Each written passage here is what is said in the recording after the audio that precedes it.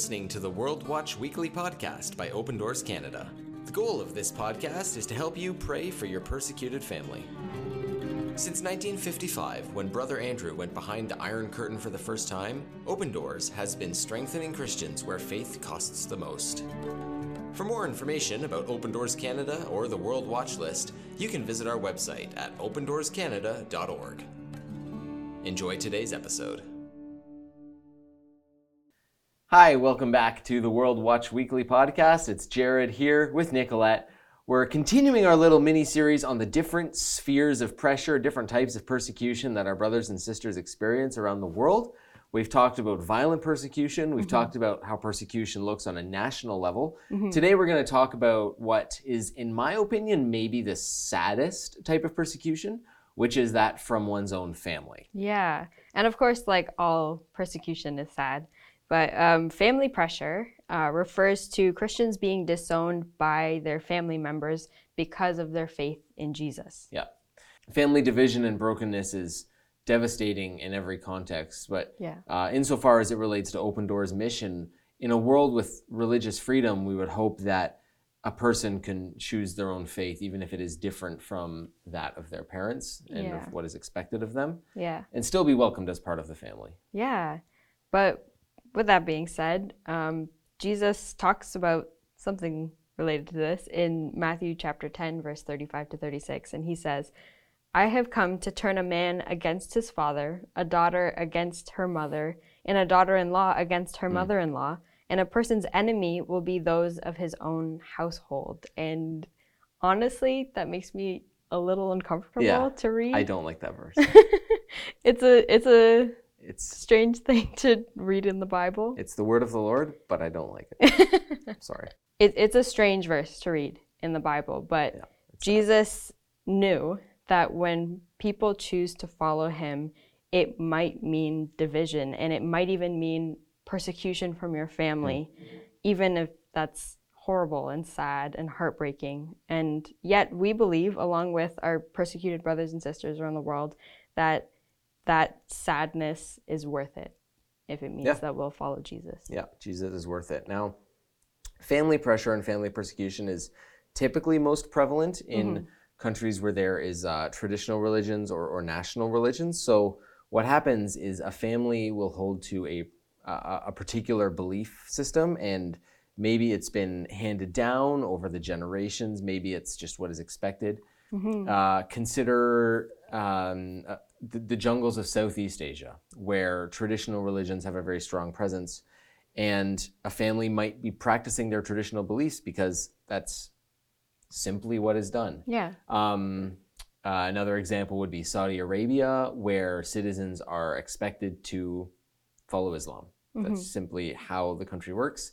And so when a member of the family breaks away or chooses something different, like Christianity, that is cause for shame in the family's eyes, or dishonor, that kind of thing. Yeah, and we did touch a little bit on that last week during our conversation about pressure from the national sphere of life, so you can see how it overlaps. Yeah, it's worth mentioning that all of these spheres do come along.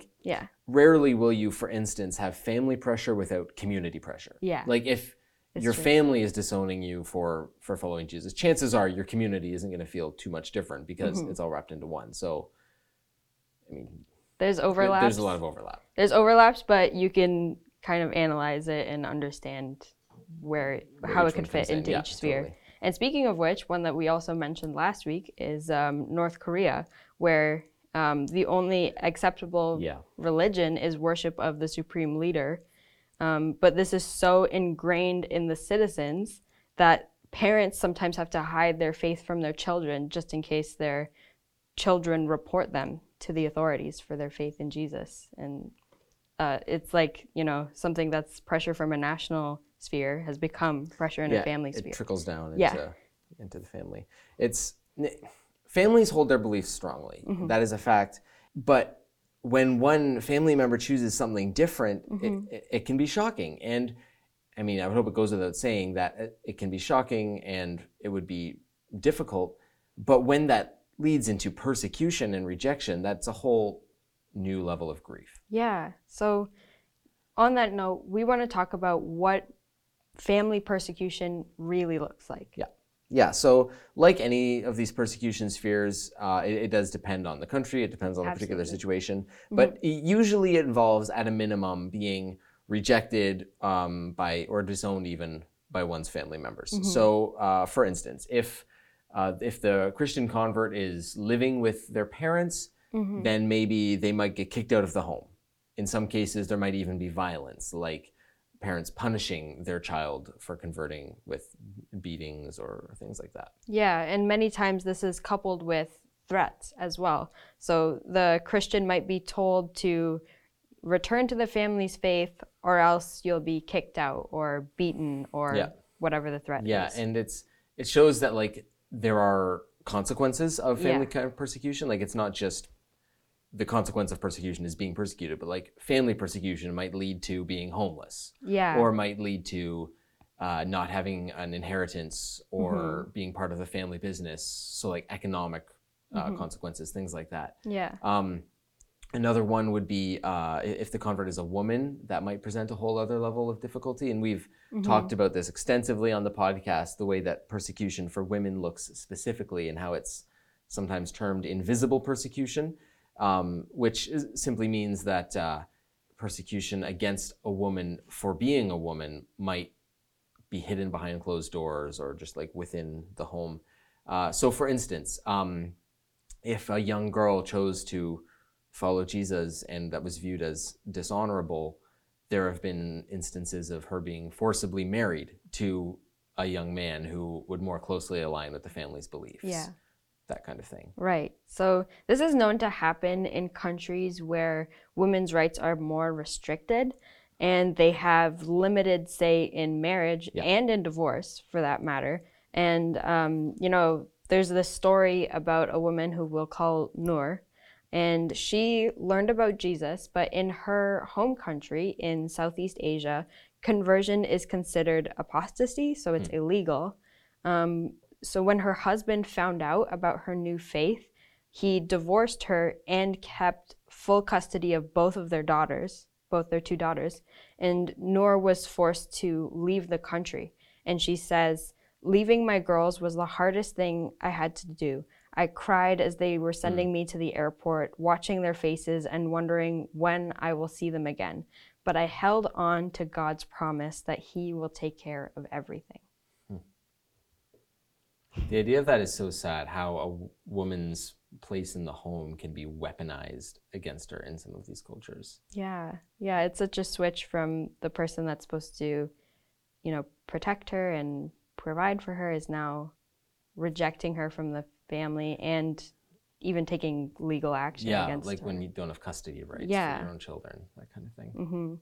So it's unfortunately a thing that happens quite often, and for Noor, her story happened to have a happy ending, in that she was eventually allowed to be reunited with her daughters, and they began their own journey of faith as well. But that doesn't, even though she happened to have a happy ending, when lots of people don't, even her happy ending doesn't erase the hardship and the persecution that she experienced. Sure. No, of course. It's lifelong trauma, often. I'm reminded of another story, this one out of Vietnam, and it's the story of someone named Po. He was a convert. In this particular area of Vietnam, the traditional animistic religions were what had the stronghold, and so his family was part of the traditional faith, and Po actually met a girl who was a Christian. She witnessed to him. He eventually chose to follow Jesus, and when he told his parents that, he said, "I've decided to believe in God," that was when his father threatened to kill him. And, Po did get married and began to live a Christian life. And there was numerous attempts from his father and the rest of the villagers to persuade him against that.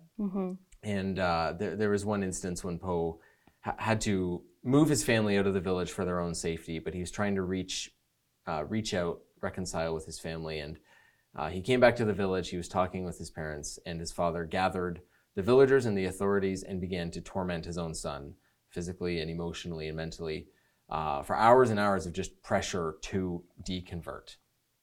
That kind of thing from your own family members is so heartbreaking. And what happened was there was eventually an ultimatum from the local authorities. Poe could either reject his faith or would be banned from the village. And he chose the ban with his wife and his children. And that was a couple years back. And since then hasn't had any contact with his family, despite attempts to reach out to them. Wow. And that, like, I don't know, it's just heartbreaking. The idea of family rejecting and disowning you just for your faith, for those choices. Yeah, like losing your national rights for your faith is one thing, and that's horrible. But being threatened by your own parents, even to the extent that he was, is just... Yeah, I know. I can't imagine. So horrible. It's so... His story, it's not exactly a happy ending, but he's currently living in a Christian community.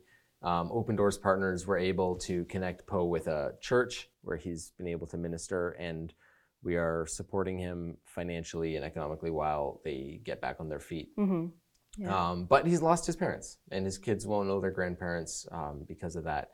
And it's very sad. And I am reminded of... I'm reminded of Paul's words where he says, when one part of the body of Christ suffers, we all suffer with it. And when one part rejoices, we all rejoice, because that Christian community has become Poe's new family. Yeah. They become people who can encourage him and lift him up and do life with Poe the way that his family can't anymore. And, Open Doors, one of our goals is to be a family to people who don't have one. Yeah. If you've listened to the podcast for a long time, if you've read the stuff on our website, social media, that kind of thing, we talk a lot about our persecuted family, our persecuted brothers and sisters. That's not an accident. We really are like the family of God around the world. And as Open Doors in Canada, we want to encourage Christians in Canada to be family members to our brothers and sisters around the world who don't have family because they've been rejected. The number one way we can do that in Canada is by standing together in prayer. Absolutely. In a minute we'll pray, but our challenge is really to see how the church in Canada can stand together with our brothers and sisters around the world, our persecuted family, to be their family. Part of that is prayer. Another part is what we're doing right now, just talking about it and learning about it, and by being informed. Yeah. And by learning about what our brothers and sisters sometimes have to deal with. It's the first step to standing together as the body of Christ. So we're going to pray. Would you pray for Christians around the world who have lost their family? Pray that they are given family in the form of community, but also that their Heavenly Father is a father and a mother and brother and sister to them in their grief. Yeah, for sure. Join us as we pray. Lord Jesus, today we think of persecuted Christians around the world that have been rejected by their families, by their parents, by their siblings, by their extended family. Lord, we just shared a few stories today, and we already see how complicated these situations get and how much grief there can be in being rejected by the people that are supposed to be there for you and mentor you and look out for you, and to face rejection instead is just so heartbreaking. And we know, Lord, that you see all of it. You see everything that our persecuted brothers and sisters around the world are facing, and you understand just how complex and how much tension there can be, how many things are left unsaid, but you feel the weight of it on your shoulders, and you understand what they go through. And so, Father God, we ask that you would surround our persecuted brothers and sisters around the world that are rejected by their family. And we pray that they would feel so surrounded by your love and be so sure that they are accepted by you, our Heavenly Father. I pray that you would heal their hearts and fill all of the emptiness that they may be facing because of the rejection of their earthly family, but that they would find fulfillment in being accepted by their Heavenly Father, who is, and we know, Lord, that you're everything that we need. You are a father to those that don't have one. You can also be a mother to those that don't have one, and a brother and a sister, and you're everything that our persecuted brothers and sisters need. And we know that you can heal them and be there for them in their pain. And Lord, we also ask that you would transform us to be like that for our persecuted brothers and sisters around the world. I pray that you would help us to change how we see them, that they're not just, some Christians on the other side of the world that I don't know and I've never seen and I don't really know what their name is, but they are our family. And I pray that you would help us to see them like that. And I pray that you would grow compassion in our hearts and use us to pray for them, to hear about why it's so hard for them to deal with their circumstances. And in the same way that we would listen to our friends and family that we are related to here, I pray that we would think of our brothers and sisters that we're related to spiritually in the same way, that we would love them the same way and care for them the same way, and that we would pray for them. And I just pray that you would grow the connection between us here in Canada and our persecuted family around the world. We know that through your Spirit we can encourage them, even if we can't be with them physically. So we lift them before you, and we're so grateful that we get to have a connection with these amazing people around the world. And we're so grateful for your love that can heal even the deepest of wounds. In Jesus' name we pray. Amen. Amen. Amen. Thank you again for joining us on this week's episode of the World Watch Weekly podcast. We'll be back again next week. Until then, we hope you'll follow along with us at Open Doors Canada on all social media platforms, as well as check out our website where you can learn more about your persecuted family, how you can be praying, and find all the latest stories, information, prayer requests, and more. We'll be back next Wednesday. Have a good week. Thanks for listening to today's episode. Be sure to subscribe to the podcast, and for more information and more prayer points for persecuted Christians around the world, you can follow us on social media at Open Doors Canada, or visit our website, opendoorscanada.org/pray. Thanks for listening. We'll see you next week.